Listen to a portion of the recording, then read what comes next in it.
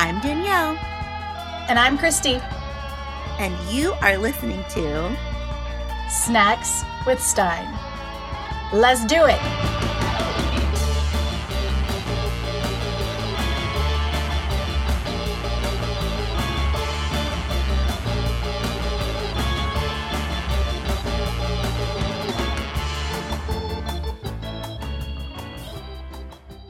Hello and welcome back to Snacks with Stein. I'm Christy. I'm here with Danielle. Hello. Episode 23. So before we get into the episode, we have a Patreon toast. We have a new patron, and it is my good friend Tinker. Her name is Angela Tinker, but I've called her Tinker since college. So Tinker has decided to contribute to the show, which is fantastic. And she joined at the haunted sandwich level. So that means that she gets a toast on the show. She gets to pick a book for us to do on the show. And she also gets access to episodes early. So pretty much on Patreon, that's just like the minute I finish them and upload them, I'll send them to Patreon. So you guys have them early. She also gets access to our new monthly snack recipes on Patreon. And I think this month was for September, I believe. I did my spooky salmon dip, which is always a hit. So if you want to get all that stuff or you want to just go check it out, go ahead and head over to patreon.com/snackswithstein, all one word, and just go check it out. You can see all the different rewards for the membership levels, and membership starts at just $2 per month. So if everyone will please raise their glass, here's our toast for Miss Angela Tinker. And Mabel. We heard you got a new puppy who likes to have rubs on her tummy. We wish you potty training success and hope you never have to clean up a mess, because that would just be super yucky. Cheers. Cheers. Thank you. Yay. Thank you. So, you may have seen some of the posts that we've been sharing in the Facebook group lately about our special that's coming out very soon. We teamed up with our friends at the Haunted Heart podcast for a special 2-part audio drama of Ray Bradbury's The Halloween Tree. And part 1 will be coming out on October 13th, and part 2 will be out on October 15th.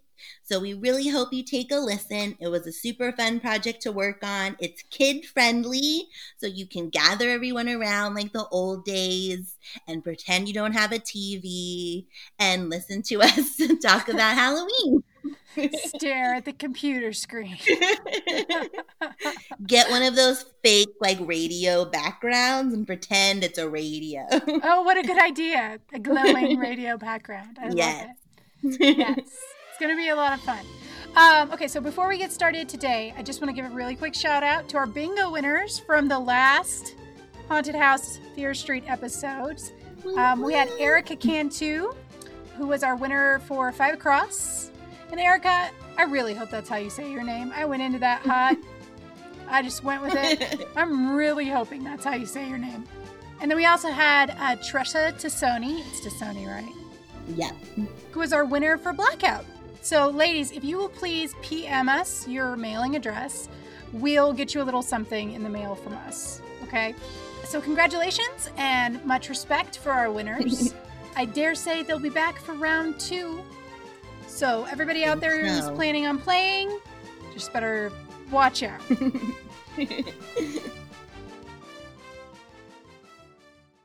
So, I'm really boring today, and I'm just having an iced latte. I think that's good. I kind of feel bad for you because we usually record like right after you've had dinner. So I'm like, what are you eating now? And it's like, God, I have to come up with something and I just ate. So I'm sorry. We can swap at some point if you would like to eat your dinner and then you could tell your story first. Oh, no, we've never done me first. I don't know. At this point, would it be weird like changing sides of the bed? I don't know. Might be like, what is this? Like your butt groove is in the chair and you can't get rid of it. Right. I don't know. We'll have to think about it. But just an option for you, because I do feel bad, because I feel like we always hit you right after dinner. Okay. I can have dessert. So dessert today is my iced latte. That's my dessert today. Well, you enjoy that. And I'm going to tell you a story. And everybody knows that today we're doing the 99 Fear Street, the second horror. And I chose this one because it's number 2 in the set that we're doing. And I wanted to do them all together for spooky season. So yeah, Haunted House Bingo was a hit. So we're back for round 2. So if you're listening and you want to play, go to our Facebook page, request a bingo card.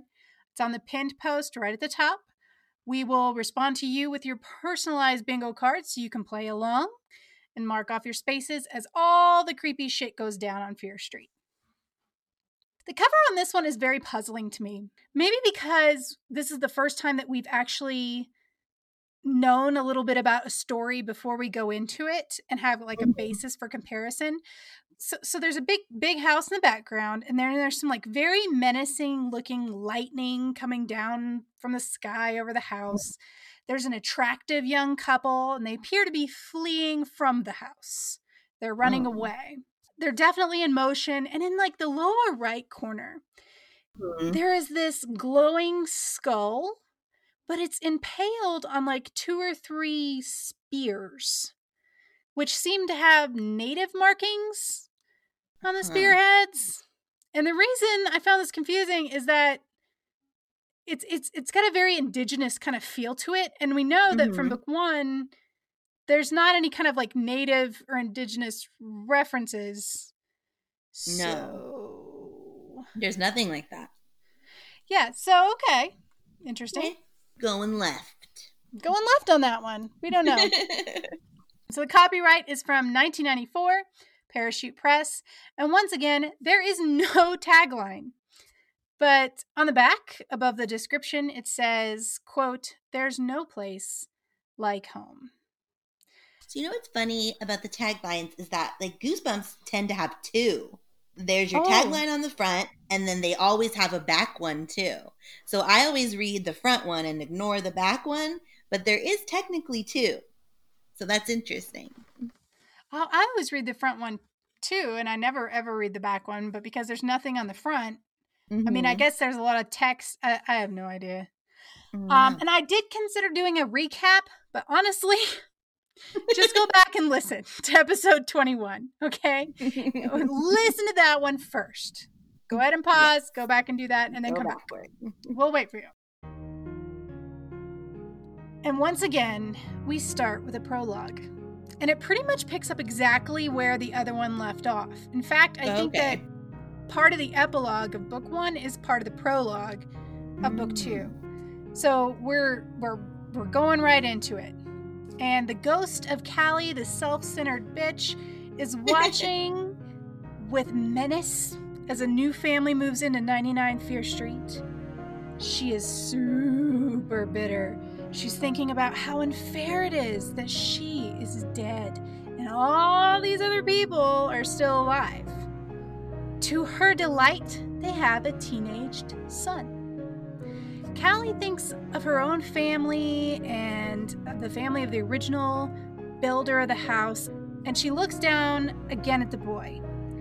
The boy is holding a black and white cat. I fear for the cat. And she cannot wait to get to know him. Oh. Okay, so how do I say this name? It's Brandt. Oh, Brandt. Brandt. For a second, I was like, is this like T, Goonies? Brandt. Like the kid in Goonies? But I think he was Brand and not Brandt. The D is throwing me off. It seems so unnecessary. It's Brandt. Yeah, if it's B, it's like brand and then a T. Yeah, it's Brandt. Why the D? Okay.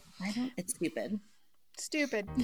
Brandt McCoy is moving into 99 Fear Street with his family. The cat's name is Ezra, which is adorable. And I love it when cats have people names. Adorable. And Brandt's dad has some kind of like collection of tribal masks that he's very concerned about breaking in the moving boxes. Brant goes to help the movers, and Mom reminds him about not taking any very heavy boxes, because of his condition. Mm-hmm. And that's all she says. And here, I just need to take a moment because I see another theme, and I'm wondering if this is like a regional thing. Because I moved a lot. I moved as a kid, I moved as an adult, I moved a lot as a student, and never once, not once, did me or my family ever hire movers who would come to your house and box up your crap and then take it to a new place and you don't have to do anything. Is that just our family that didn't do that? Because it seems every time somebody moves in these books, they've got movers. I mean, I know people who've done it, if they have a lot of stuff or that kind of a thing. We never did it. We just had friends and family help us. So, I mean, there's moving companies. I know it's a thing, but I knew somebody that worked for a moving company, but I'm trying to remember if I ever knew anyone on a first person basis who actually utilized movers. It's rich people, I think. Is it rich people? Okay. I didn't know. It's rich people, or if you have I would say you have so much stuff. You just cannot. You reach a point in your life where you have a big house full of crap and then you're going to move to a new big house. Or if you're moving cross country maybe and you want to make sure it's professionally packed, that kind of a thing. When we moved going on a long journey.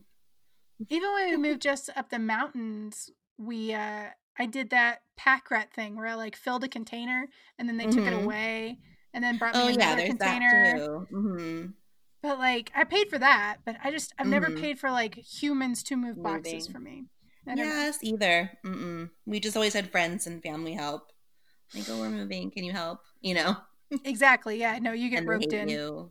Yeah, pretty much. I hate you so much. Yeah. We used guilt. We used guilt at our house. Guilt and pizza. Yes. Mm-hmm. The universal moving food. Mm-hmm. Pizza and beer. Well, so Brant is helping the movers, and we get his description. He's described as darkly handsome, which I just think means that he's good looking with dark features. I'm assuming it means he's creepy handsome. That's what you think I so? Want it to mean. I want it to be you're dark. Like Edward Scissorhands is handsome, but he's darkly handsome. Okay. All right, I'm going with you. Okay. Brant's making out a new appeal. We also learned that Mr. McCoy is an anthropologist, and the family has been living on a remote island in the Pacific for the last few years. And Dad studies that tribe's form of mysticism. I see where this is going. But they decided to move back to the States to give Brant a normal high school experience. Okay. Why though? You're on an island.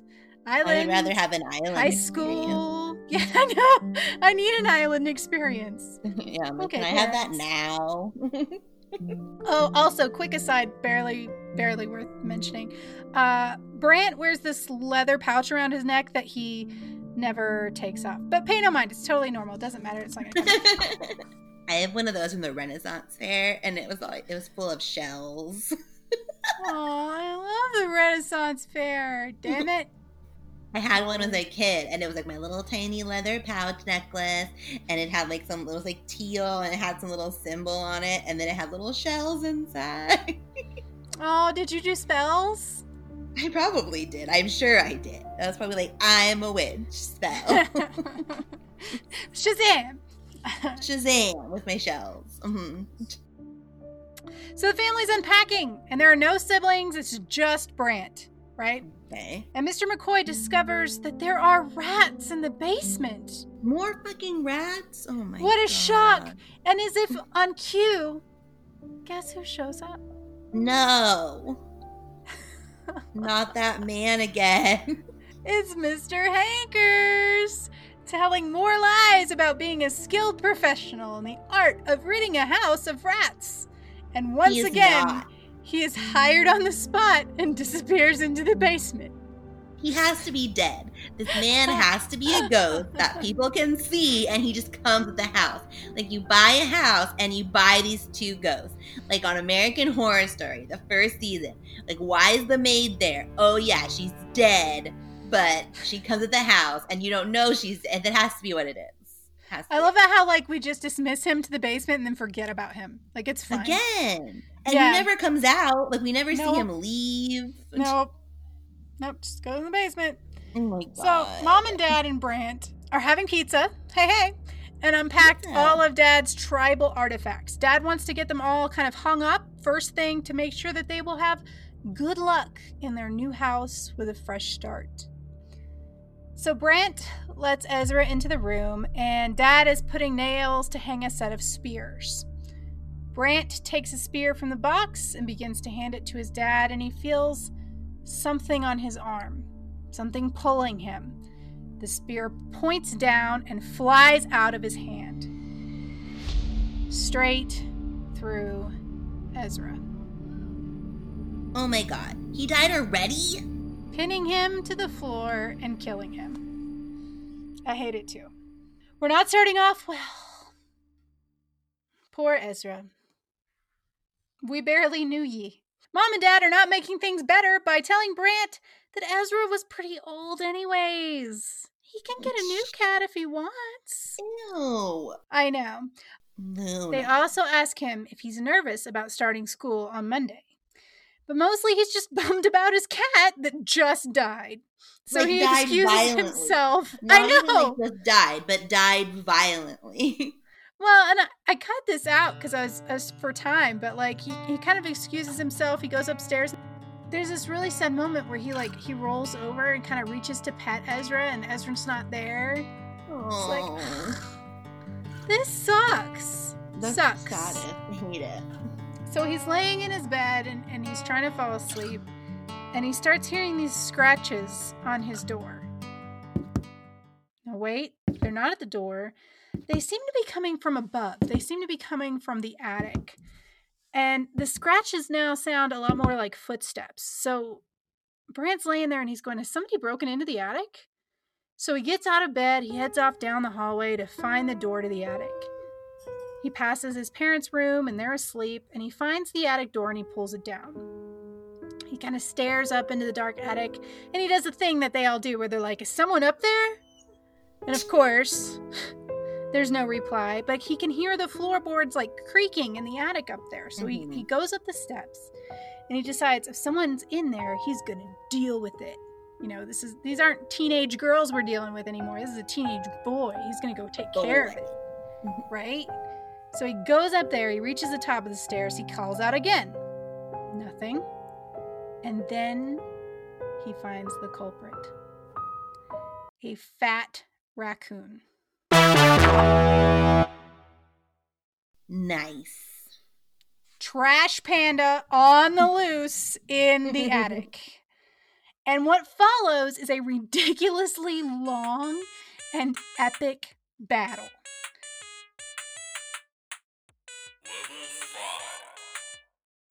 Brant versus chubby trash panda. Okay. Brant finds a broom. And Trash Panda's all like, come at me, bro. He bares his teeth. Trash Panda leaps for Brant, goes for his throat. Brant smashes it away with the broom, but Trash Panda rolls and kind of springs back up, and Brant's like poking at him with the broom, like Jesus. The end part of it. And Trash Panda catches the broom in his teeth and like rips it out of his hands. And a fight scene. Raccoon. Yeah. Oh, raccoon is crazy. And the fight scene goes on and on until somehow Brant manages to push it out of an attic window and then close and lock the window. Another day, chubby trash panda. Another day. Brant checks the attic for more intruders, and then he goes back downstairs. Dad meets him in the hall with the general attitude of what the fuck. Because I'm sure he made a lot of noise up there. Yeah. I was going to say, did anyone wake up during this insane Well, imagine his dad's at the Battle bottom of the with- attic stairs like, what the fuck, dude? Like, what are you doing? It makes me think of Incredibles. Yes, the second exactly. one with Jack and the raccoon. Yes, and the crazy raccoon. Yeah. And Brent tells him the epic tale of the raccoon battle, and also says that he thinks the raccoon was rabid because it was like acting crazy. So Dad kind of checks Brant over and makes sure that like he's not hurt, and then he yells at him for trying to fight a trash panda alone, and once again mentions this mysterious condition, right? Mysterious condition. Mysterious. So Callie's ghost watches all this go down. And she's amused. And she thinks, you know, Brant is cute. And she's plotting like all sorts of horrible ways to fuck with him and his family. So even in the afterlife, it's all about Callie. That night, Brant's trying to get some sleep because the next day is the first day of school at Shadyside. He's just about to go to sleep when he feels this kind of like icy cold breath on the back of his neck. And at first he thought, ooh, there's kind of like a draft, but then he kind of felt it again. And then he felt something bite the back of his neck. Ew. Hard. Okay? It was the trash. Something bit the shit out of him, okay? But when Dad comes to check on him, there's no blood. There's no bite marks. Dad convinces Brant it must have been a dream. Must have been a dream. Brant's not convinced, though. Felt pretty real since he was the one that got bit. I don't know. The next morning, Brant goes down for breakfast and finds a strange woman vacuuming the floor. Danielle. No. Who's vacuuming the floor? That same lady. It's Mrs. Nordstrom.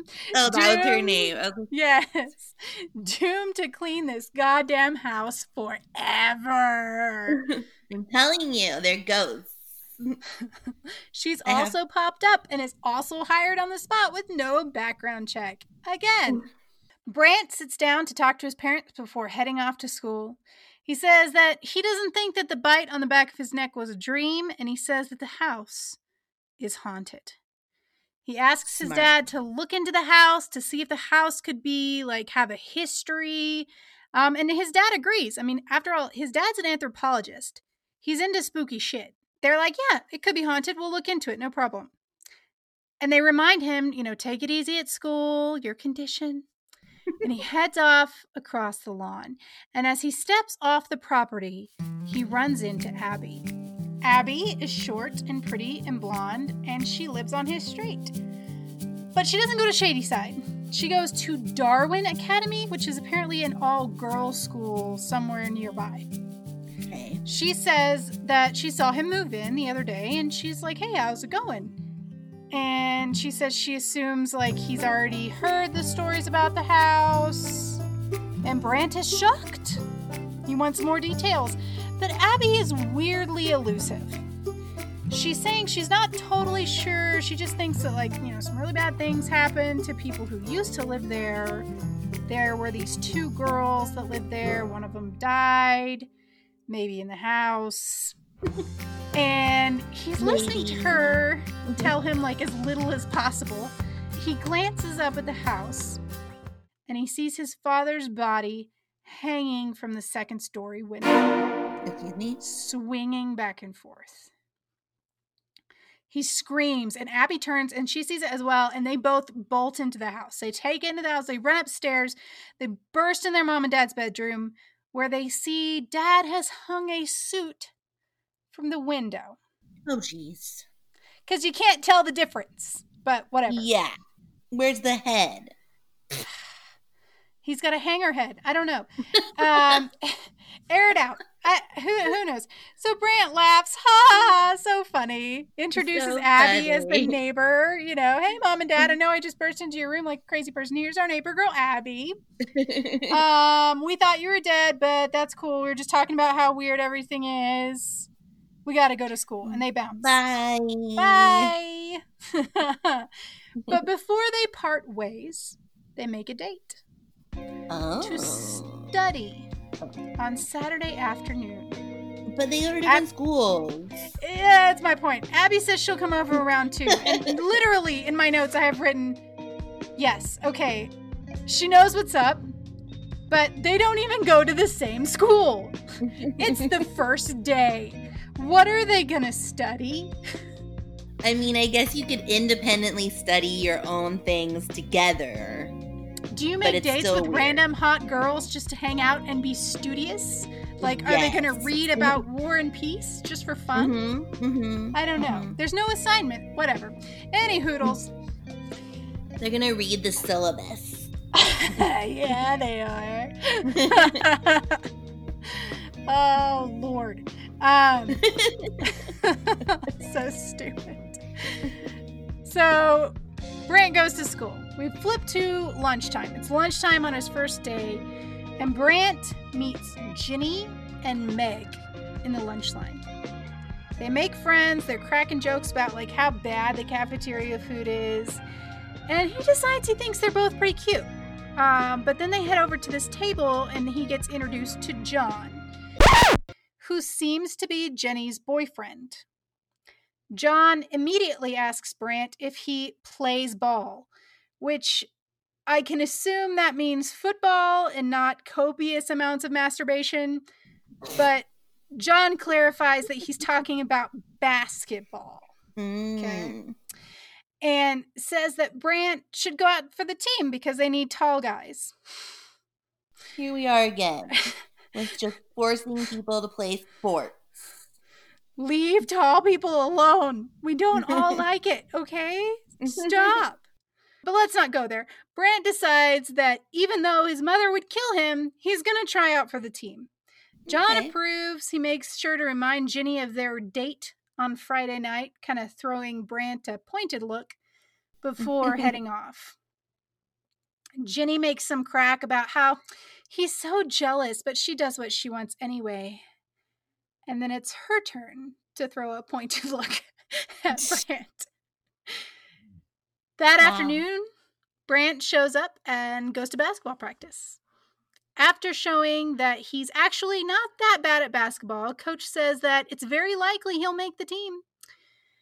That is, until Brant seems to run totally out of steam.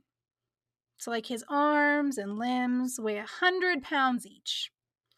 And he keeps telling himself, I can do this. I can get through this. And then later, when he's walking home, he's trying to think up some kind of a lie for his parents. No way in hell would they let him play basketball, so he needs an alibi for practice. So he tells his parents he's going out for student council and that they meet every day after school. There's a lot of things on the agenda. Yeah. Lie securely planted, Brant heads up to his room. And when he gets there, it smells bad. Not just a case of like he's a teenage boy, but like actually really bad. Like something might have died and was now rotting very close by.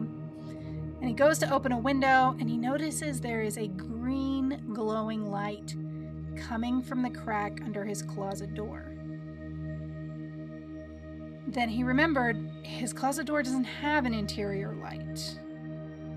So Brant slowly moves to the closet and he turns the knob. Oh, but he pulls his hand back. There's some kind of like green slime all over the doorknob. But he wants to know what's in there, so he puts his hand on the door again and he turns it, and this cloud of thick white smoke that smells like rotting meat kind of explodes from the closet. And it surrounds him and it covers his face. It's going down his throat. It is choking him. Mom comes to see what's going on. Everything disappears. No green light, no bad smell, and no smoke. Brant at this point knows that there is something in this house that wants to hurt him. And Callie, watching this with glee from the ether nearby, agrees. Weird. The next day is basketball practice.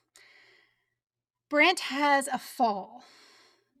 Well, John kind of charged into him on the court and pushed him down, but he falls pretty hard.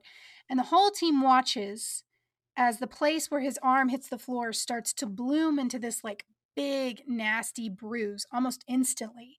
And it's the kind of like purple and orange bruise that normally like takes days to form. And if you're me, you have no idea how it got there. Yeah. Yeah, I have no clue. And coach is like, are you all right, buddy? Because that's not normal. And Brandt says, no, he's fine. But coach is skeptical. He makes Brandt sit out for the rest of the practice. That night, he's laying in bed again, thinking about girls. All the girls that he's met so far. There's Abby and Meg and Jenny. And he's pretty sure they're all into him. Do any boys go to this school? Well, I guess just John. Just him. He hears this creak above him. Footsteps. Footsteps in the attic. Is Kung Fu Trash Panda back for round 2? I hope so. I hope this book is all about this trash panda. Chubby Trash Panda. We'll get him a little like 80s cartoon theme, like a little riff behind him. And this time, he actually resists going upstairs for like 5 seconds before he decides he's got to check it out. So he tiptoes down the hall, creeps up the attic stairs. He reaches the top and flicks on the light. No one there. The attic is empty. He checked all around, but could find no one. What he did find was a girl's diary, left in the center of the floor. The girl had written her name on the first page, Callie Frazier. He flips through the diary and he comes across the entry where she recounts the story that Anthony had told them about the house and about its history. Which, again, if you haven't listened to episode 21, go on and do that. I'm not going to go all the way back through it. Now Brandt knows all about the fears and the bodies and the builder's family found with no heads. Thoroughly freaked out, he does the sensible thing. He puts the diary right back where he found it and starts to back out of the room. That is correct. Okay. But as he's leaving, the diary flips open to the last entry. Danielle, do you remember what last entry in Callie's diary was? I don't, because I'm a terrible person. The entry says, I died tonight. Okay, it's coming back. There is a fade out. And when we come back to Brandt, he's in chemistry class. The teacher announces that they all need to find lab partners, and John asks Jenny to be his partner. And like Scarlett O'Hara at the barbecue, she says slyly that she's already promised Brandt. Brandt agrees, and after a little fussing from John and Meg, it's settled. Brandt and Jenny are lab partners. Brandt invites her to his house on Saturday so they can prep for the lab. Mm-hmm. She's basically panting when she's writing down his address until the thing happens when she realizes where he lives. And she's like, weird. But he's hot, so she tells him herself, it's fine. There's nothing to worry about. Stories, it's not true. There's no way. That house isn't evil. She's going to be there on Saturday. At basketball practice, they're doing layups. And for those of you who don't know, layups are where you dribble down and shoot the ball one-handed right under the goal. It's important, I promise. Brandt and John are doing a competition where they're seeing like who can get the most. And Brandt dribbles down and goes up for the shot. And there's a loud snap. And Brandt screams. He dislocated his shoulder. Ew. Coach runs over and pops it back into place. Oh. And then tells him to go to the nurse. Coach has never seen a shoulder dislocate that easily, and he's not sure that Brant is going to be able to play this season. Okay. Have you ever seen a shoulder dislocated? Yes. Tell me about it. It's gross. Like, it's not like that, like visually gross. It's just sort of like you can see that something is wrong, you know, but like it's not like it's hanging there like a zombie arm or something. Was it like what happened? Like, what did that person do to dislocate their shoulder? It was my friend's boyfriend, and he's dislocated his shoulder many, many times because he eventually just become weak. And this particular time, he did it like jumping into a pool, and like the weight of the water like popped it out. Oh, Christ on a cross. Yeah, but he's done it many weird ways, like just moving wrong. Like he needs surgery, or he had surgery, he has to have surgery again. Like basically, his shoulder cartilage is useless. Oh my God. It's icky. I have seen it. I have a small dislocation story. In my last year of college, I lived in an apartment that was an old, like, 2-story house. And the upstairs was an apartment and the downstairs was an apartment, right? And it was, like, small and crappy and cheap. And I lived there with my boyfriend at the time, who was a bartender at a bar down the street. That meant that he was gone a lot, like late at night. And we had a number of people living below us for a while. It was kind of a revolving door. And at one point, there was like this methed out guy and his mom. And I think his girlfriend sometimes. But they were constantly like loud fighting at each other, whatever. We were not friends, okay? So one night, my boyfriend, he's tending bar late, and I hear screaming from the downstairs apartment, but it's not the normal argumentative screaming. It's like pain screaming. And then there's a banging at my door. And I'm there alone. It's about midnight. And I know that it's the neighbor. And I know that he knows that I'm home. I'm standing at the top of the stairs, and I kind of call down to him through the door, and I ask what he wants. And he says he needs a ride to the hospital. Can I take him? Okay. Now, I don't have any reason to fear this dude. Like, you know, we just don't care for each other, right? Right. He's hurt. Okay. And I figured, you know, he probably just doesn't have any insurance. He doesn't want to call an ambulance because those are very expensive. So I agree. I'm like, all right, great. So we get in my car, and on the way to the emergency room, he tells me he's dislocated his shoulder when he fell trying to do push-ups in the handstand position. What? Was he high? In the handstand position. But he fell, and he's dislocated his arm. And at this point, I look over at it, which was a mistake, because it was gross. It was just kind of like hanging there. It was all floppy. So yeah, so that's my dislocation story. I've seen one. It's gross. It's not cute. Yeah, it's never like cute. It's never cute. We cut back to Brant. He's walking home in a sling. He's trying to figure out what lie he's going to tell his parents now. Was there a fist fight at student council? I don't know. Meg steps out into his path and warns him about John. Meg is the friend, right? Jenny is the girl from the lunch line. John is her boyfriend. Meg is the friend. And she says John's kind of crazy when it comes to Jenny. And that Brant should be careful because John beat up some kid last year that like ended up in the hospital. Brant says, you know, don't worry, I can handle John. And Meg, out of nowhere, kisses him. She just goes in hot and lays one on him. Okay? Meg is direct. We like her. Yes, I like her too. So does Brant, who admits that, you know, he's got a study date with Jenny on Saturday, but asks if Meg wants to hang out on Sunday. Not to study, just, you know, hang out. And she agrees, and it seems that our boy is booked solid with girls over the weekend. Dang. Right? He must be real cute. When he gets to his that dark house. vibe. That dark. Yeah, it's got a dark vibe. It's got a pull. It's got a pull. So when he gets to his house, Abby is sitting on the front step. And this is the point where he remembers he made a date with her for Saturday, too.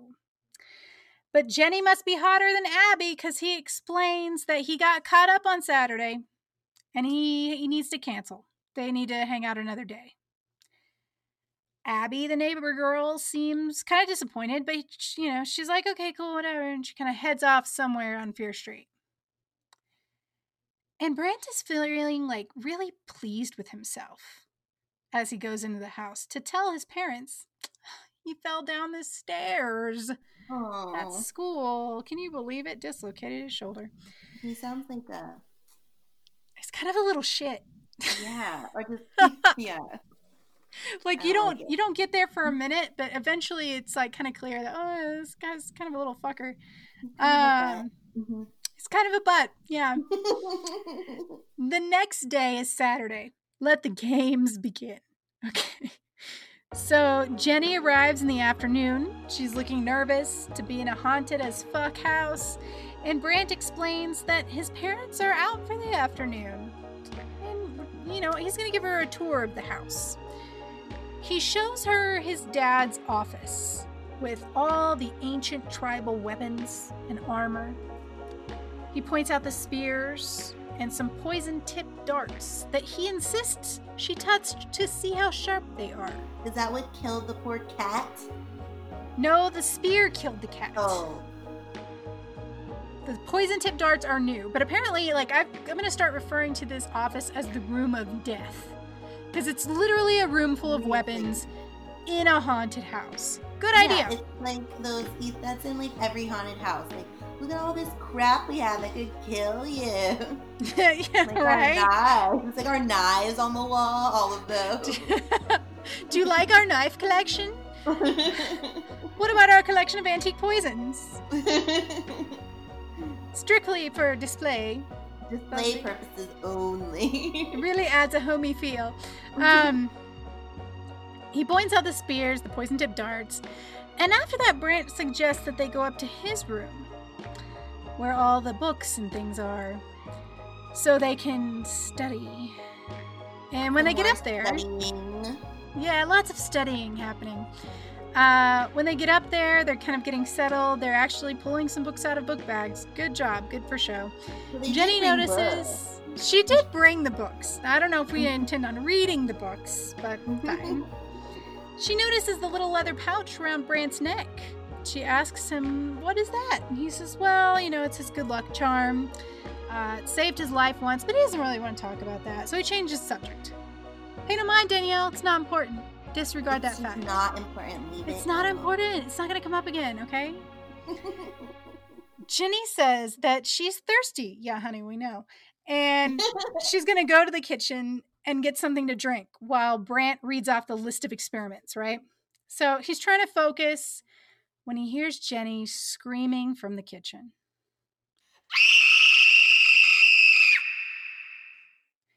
He runs down the stairs and there's blood fucking everywhere.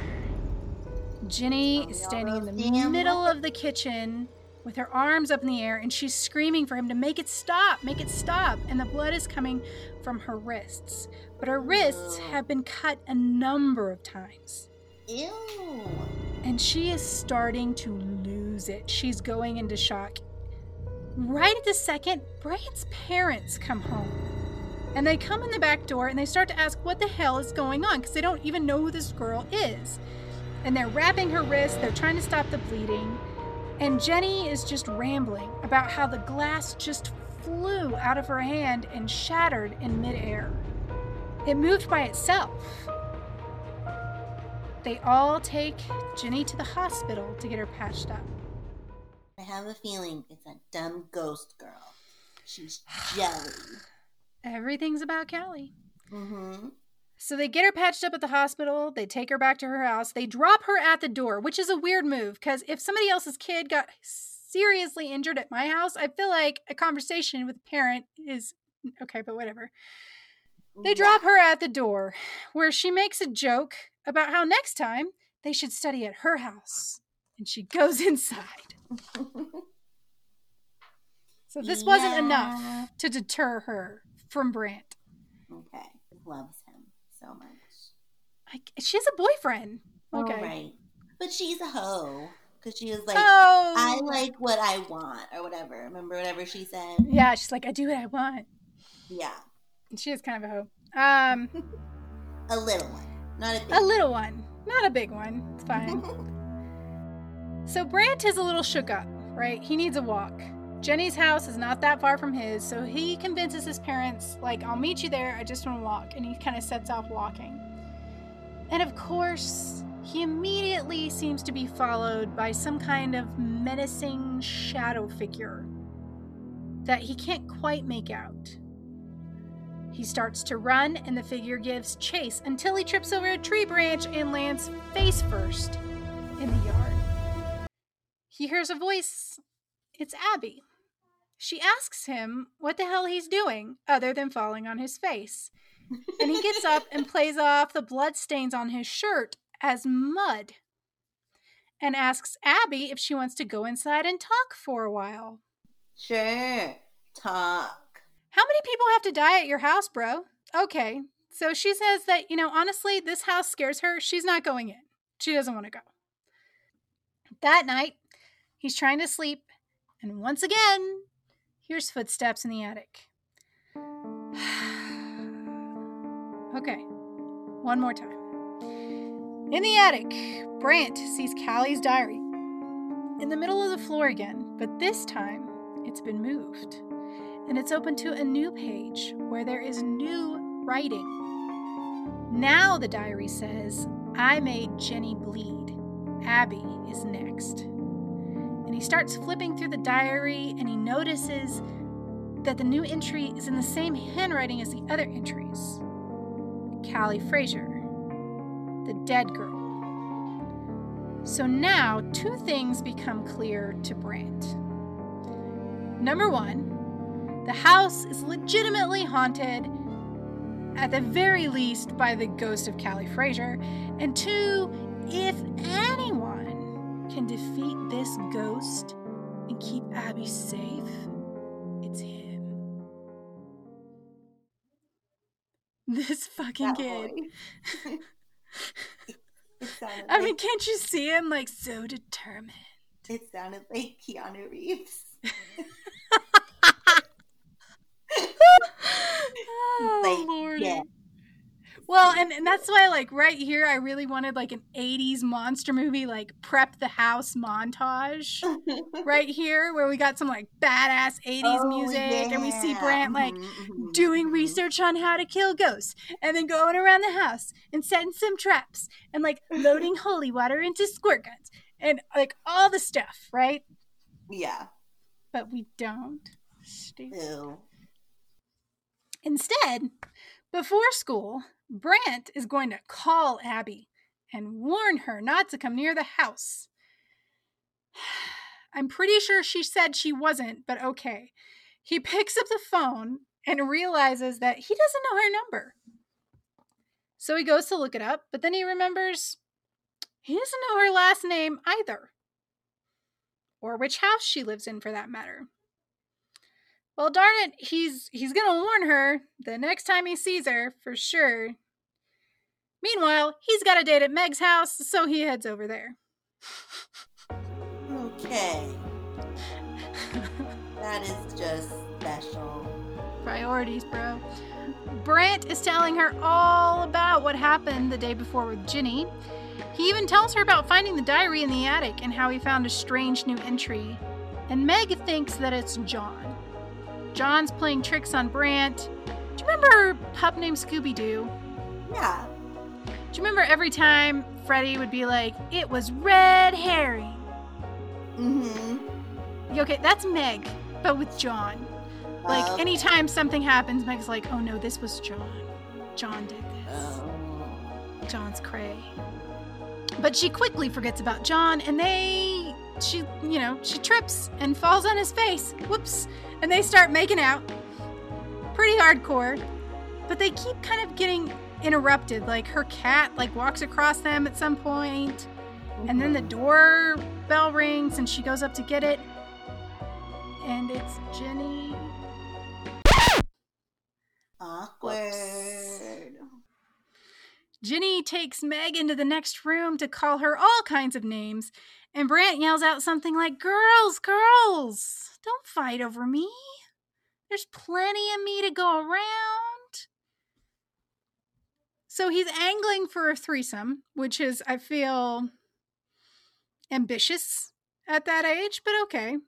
And a few minutes later, Ginny leaves in a huff. Meg says something like she doesn't know what her problem is. Ginny already has a boyfriend. Party's over, though. Brent walks home. He's thinking about how fun it is to have two girls fight over him. When he gets to the house, he goes straight up to the attic to check the diary again. And he turns to the last page and he sees there's a new entry. Right under where it says, "I made Jenny bleed, Abby is next," it now says, "Brant, you cannot save Abby. Period." So Brant, the ghost slayer, puffs up and starts yelling into the empty space of the attic, asking Callie if it's her and if she's making all these threats. And in a power move, he yells that he's taking her diary and he's going to hide it from her so she can't make any more threats. So he grabs the diary and he heads down to his room. He's going to find a truly diabolical hiding place. Can you guess the perfect hiding place, Danielle? The attic. No, motherfucker puts it in the top dresser drawer, okay? Perfect! That's so Ghost Callie stupid. will never find it here! Oh my God. Like, is it so obvious maybe that's why? Like, you have this reverse psychology? Like, no, he's just a dumbass. So obvious. He's taking control of this ghost situation. He's gonna take her diary and put it in a drawer. But just then, he hears a small voice. Can't really make it out or hear where it's coming from, so he listens. There it was again. It almost sounded like a child. He followed the voice down the hallway to a closed door of a spare room. He could hear it clearly now. It was a kid. Some kid that was calling for his mom and dad to please come and get him. Some kid that said his name was James. Poor James, trapped in the dark alone forever. This still breaks my heart. At least he had Chubby. Brant can now hear James's voice coming from inside the wall, calling for help. And he runs downstairs and he finds a large wooden mallet. And once he's back in the room, he starts to open up the wall where he can hear the boy's voice coming from. When he makes the first hole, the smell hits him. That same rotting, sour smell. It's King He Jelly makes the Jam. hole a little bigger, and he cannot believe what he sees. It is the rotting skeleton of a little boy, holding the rotting skeleton of a little dog. No. The clothes were still on the skeleton, and some bits of hair still clung to the boy and the dog. Poor James. I hate this part of these books. I don't deal well when, like, the babies and the moms are separated in fiction. I hate it. It resonates with me. I don't like Dumbo for that reason. I cannot help it. In the beginning, when they take him away from his mom, I'm like, fuck you guys. I don't know. Do not separate the moms and the babies. Mm-hmm. But I digress. So mom and dad are traumatizing on so many levels. It's a horrible movie. It is a horrible movie with no redeeming qualities. No. There's a bunch of racist shit in it. Like, I don't know. I hate Dumbo. Official stance. As a Dumbo is cute, like just Dumbo, because I love elephants. And I like Timothy, because my grandma loves mice, so she always liked Timothy. Okay, Timothy was okay. And I do like the pink elephants, just because they're funny, and he was drunk. But other than that, I hate it. Everything else about that movie is shit. I just Like cried. they separate the baby from the mom. There's like all this like abusive circus shit going on. Like, It's terrible. I hate it. I hate Moving it. on. Moving on. Mom and Dad arrive a little later, and Brant shows him what he found. Dad says this could account for all the strange things that have been happening. This could be a classic case of a poltergeist hunting because those are normally spirits of children. They call the police and all hope that now the boy's body has been found and put to rest, the house will be at peace. Callie watches all this go down in an invisible corner of the room. She can't really feel sadness about her brother because the hate is just too strong. And she sets her sight back onto Brant. Little time passes here, a little bit of a time jump. A week has gone by since James's body was discovered, and nothing odd has really happened in the house since then. So they all think that they're in the clear. That's why that Sunday morning when Abby comes by, Brant convinces her to come in the house. She's walking around, she notices Brant's dad's room of death, and he tells her a little bit about the island that he used to live on. He says the natives there believed that everyone has two spirits living inside them. One spirit makes up your personality, and one spirit makes up your life force. That's why the natives there would hold rituals where they would kill animals and drink their blood. They believed that the animal's life force is contained in the blood, and that by drinking it, they make their own life forces stronger. Just then, Mom says that Brant has a phone call, and he leaves Abby alone in the room of death. It's Jenny on the phone, but the conversation doesn't get very far before he hears Abby screaming from the other room.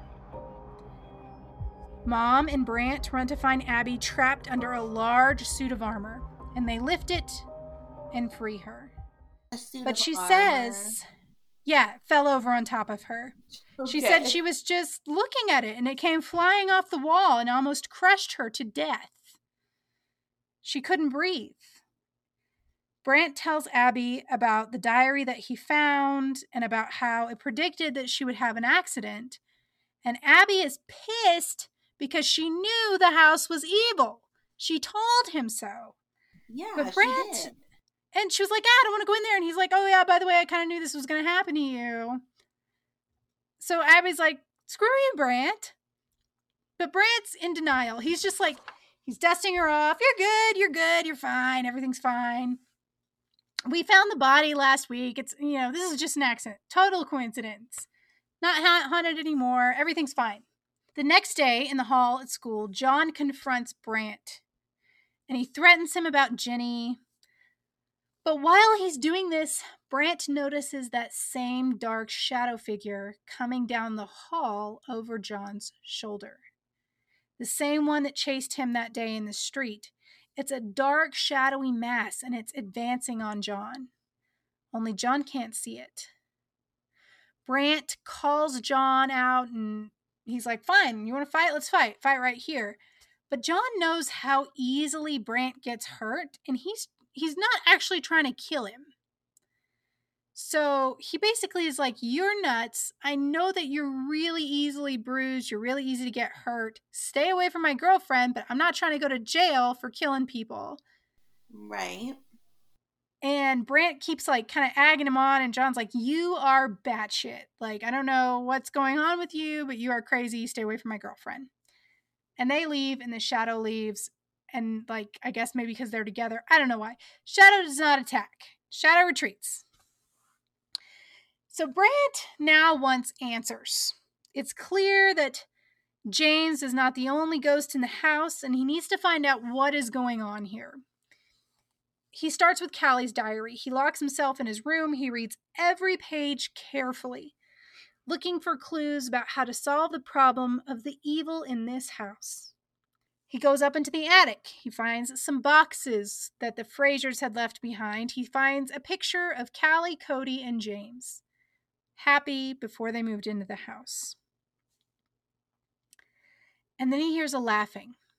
Sounds like a girl, but it's coming from downstairs. So he goes downstairs, and the laughing gets louder. but no one's home. And now he understands that the sound is actually coming from inside his own head. And the laughter is getting louder and more maniacal. It is hurting his head. He starts yelling for it to stop, but it just gets louder. He tries to drown out the sound with the radio, but he can't. And he feels like his head is going to split in half, so he takes off running. He runs out of the house and across the lawn. And when he reaches the street, the laughter stops.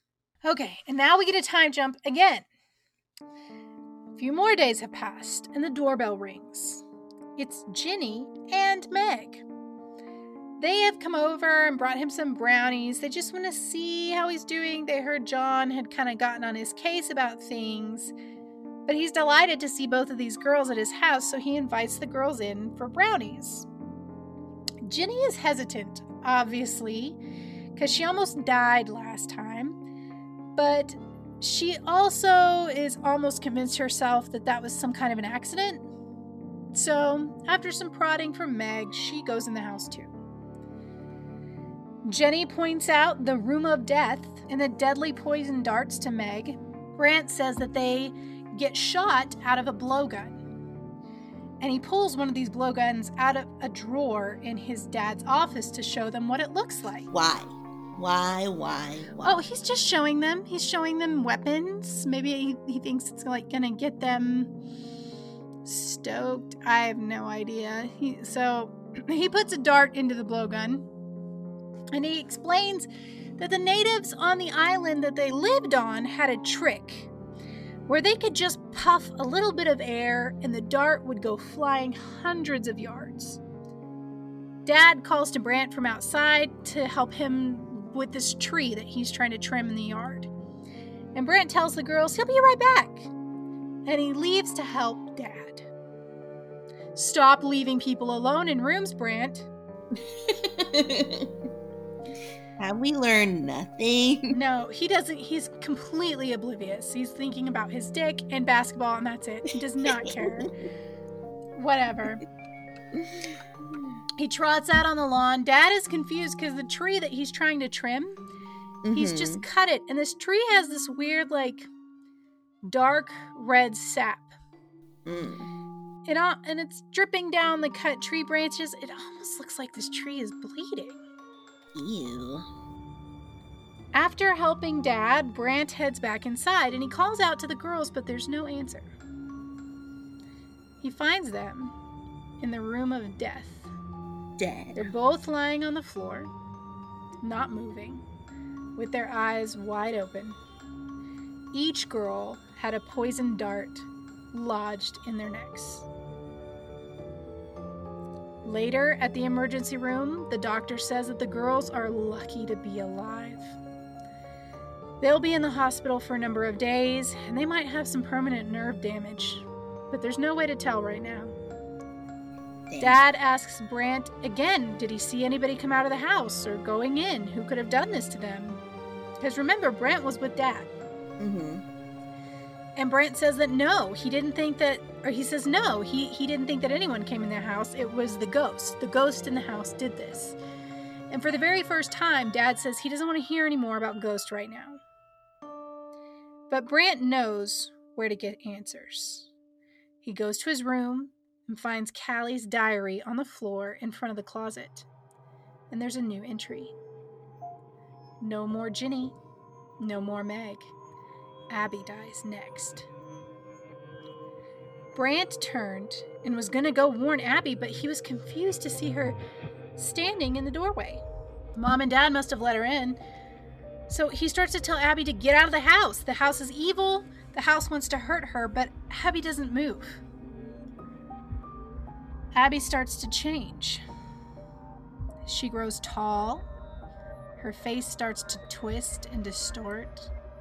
Her eyes become dead and cold, and now Brant is looking at the ghost of Callie Frazier. Callie explains she was only wearing Abby as a disguise, and now she's dead. And Callie is so lonely, and it's time for Brant to join her.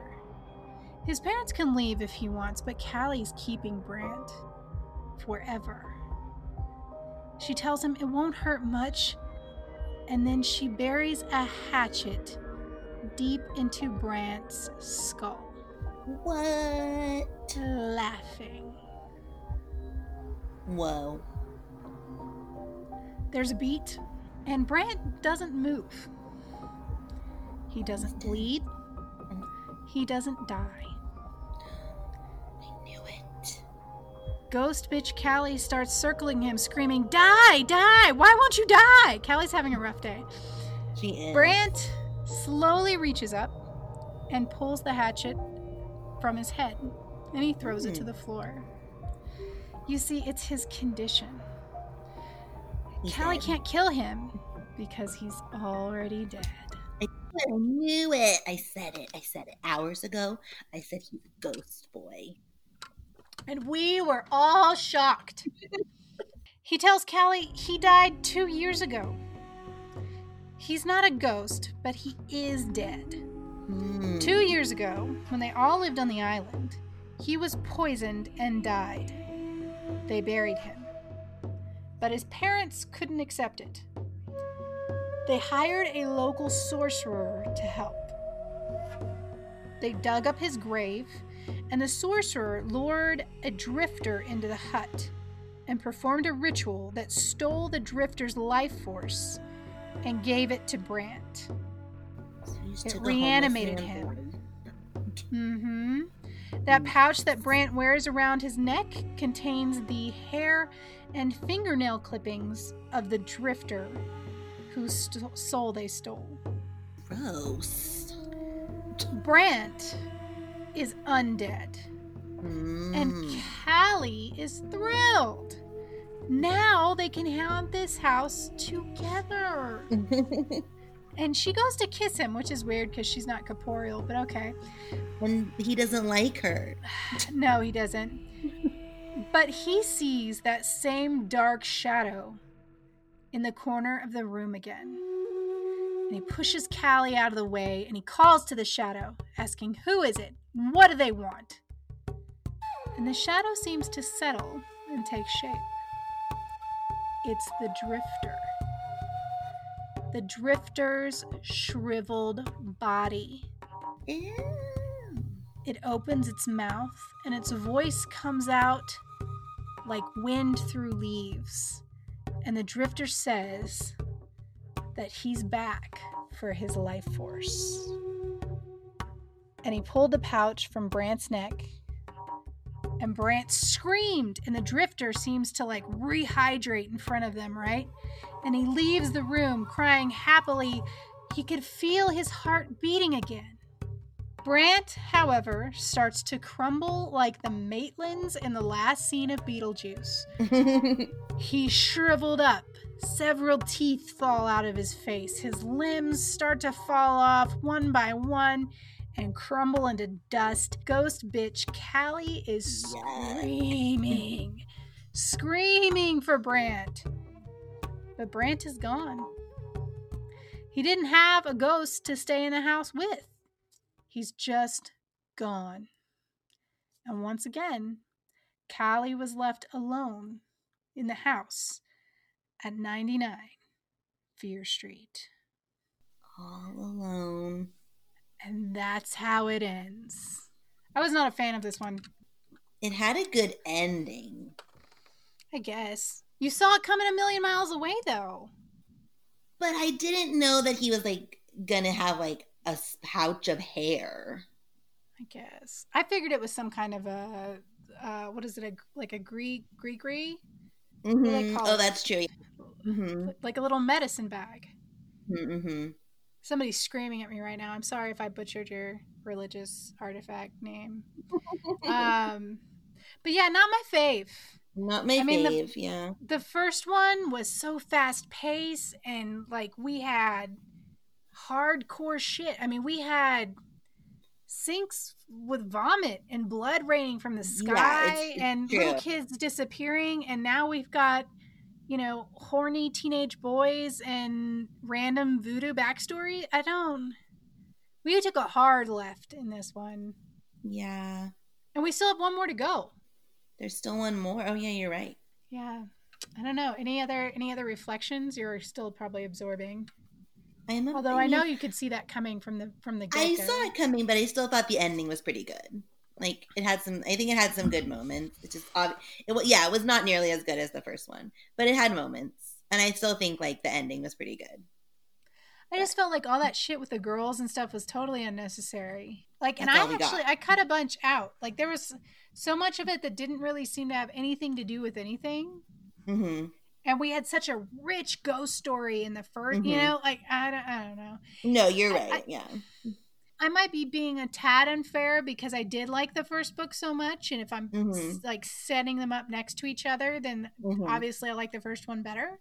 But if this were a standalone, I might feel differently. Yeah. I'm still unsure. Did we have to kill the cat? No, we totally didn't have to kill the cat.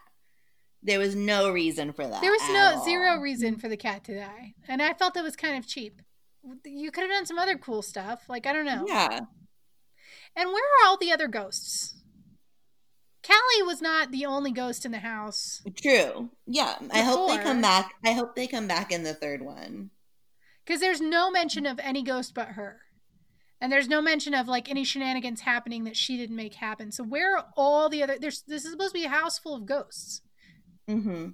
Yeah, that is true. I didn't even think about that. Like, there's supposed to be more than just her. And I don't want to give people the impression that, you know, we don't love these books. Of course we do. But there's going to be some that we're just going to go, really? Yeah. I mean, it's impossible to have this many books and not have a few stinkers. Right. For sure. For sure. Okay. So since we have some new patrons, we were able to start uploading some recipes. So we have a new series, and they're all fun snack recipes for some of our patrons. And if you're part of that tier, you'll be able to see a little recipe card that we created, and it's posted to the Patreon page, and it will have a recipe for you to make. And if you ever make any of them, make sure to tag us on Instagram or share it to the Facebook group and let us know how they turn out. Oh, I'd love to see that. I'd love to see some people making our stuff. That'd be cool. Mm-hmm. Well, so next episode, it's Goosebumps again with our lovely Miss Danielle. And because it is the season, she's going to be telling us Attack of the Jack-o'-lanterns. Dun, dun, dun. And until next time, we are out. Like those 12-foot tall skeletons at Home Depot. Bye. Bye.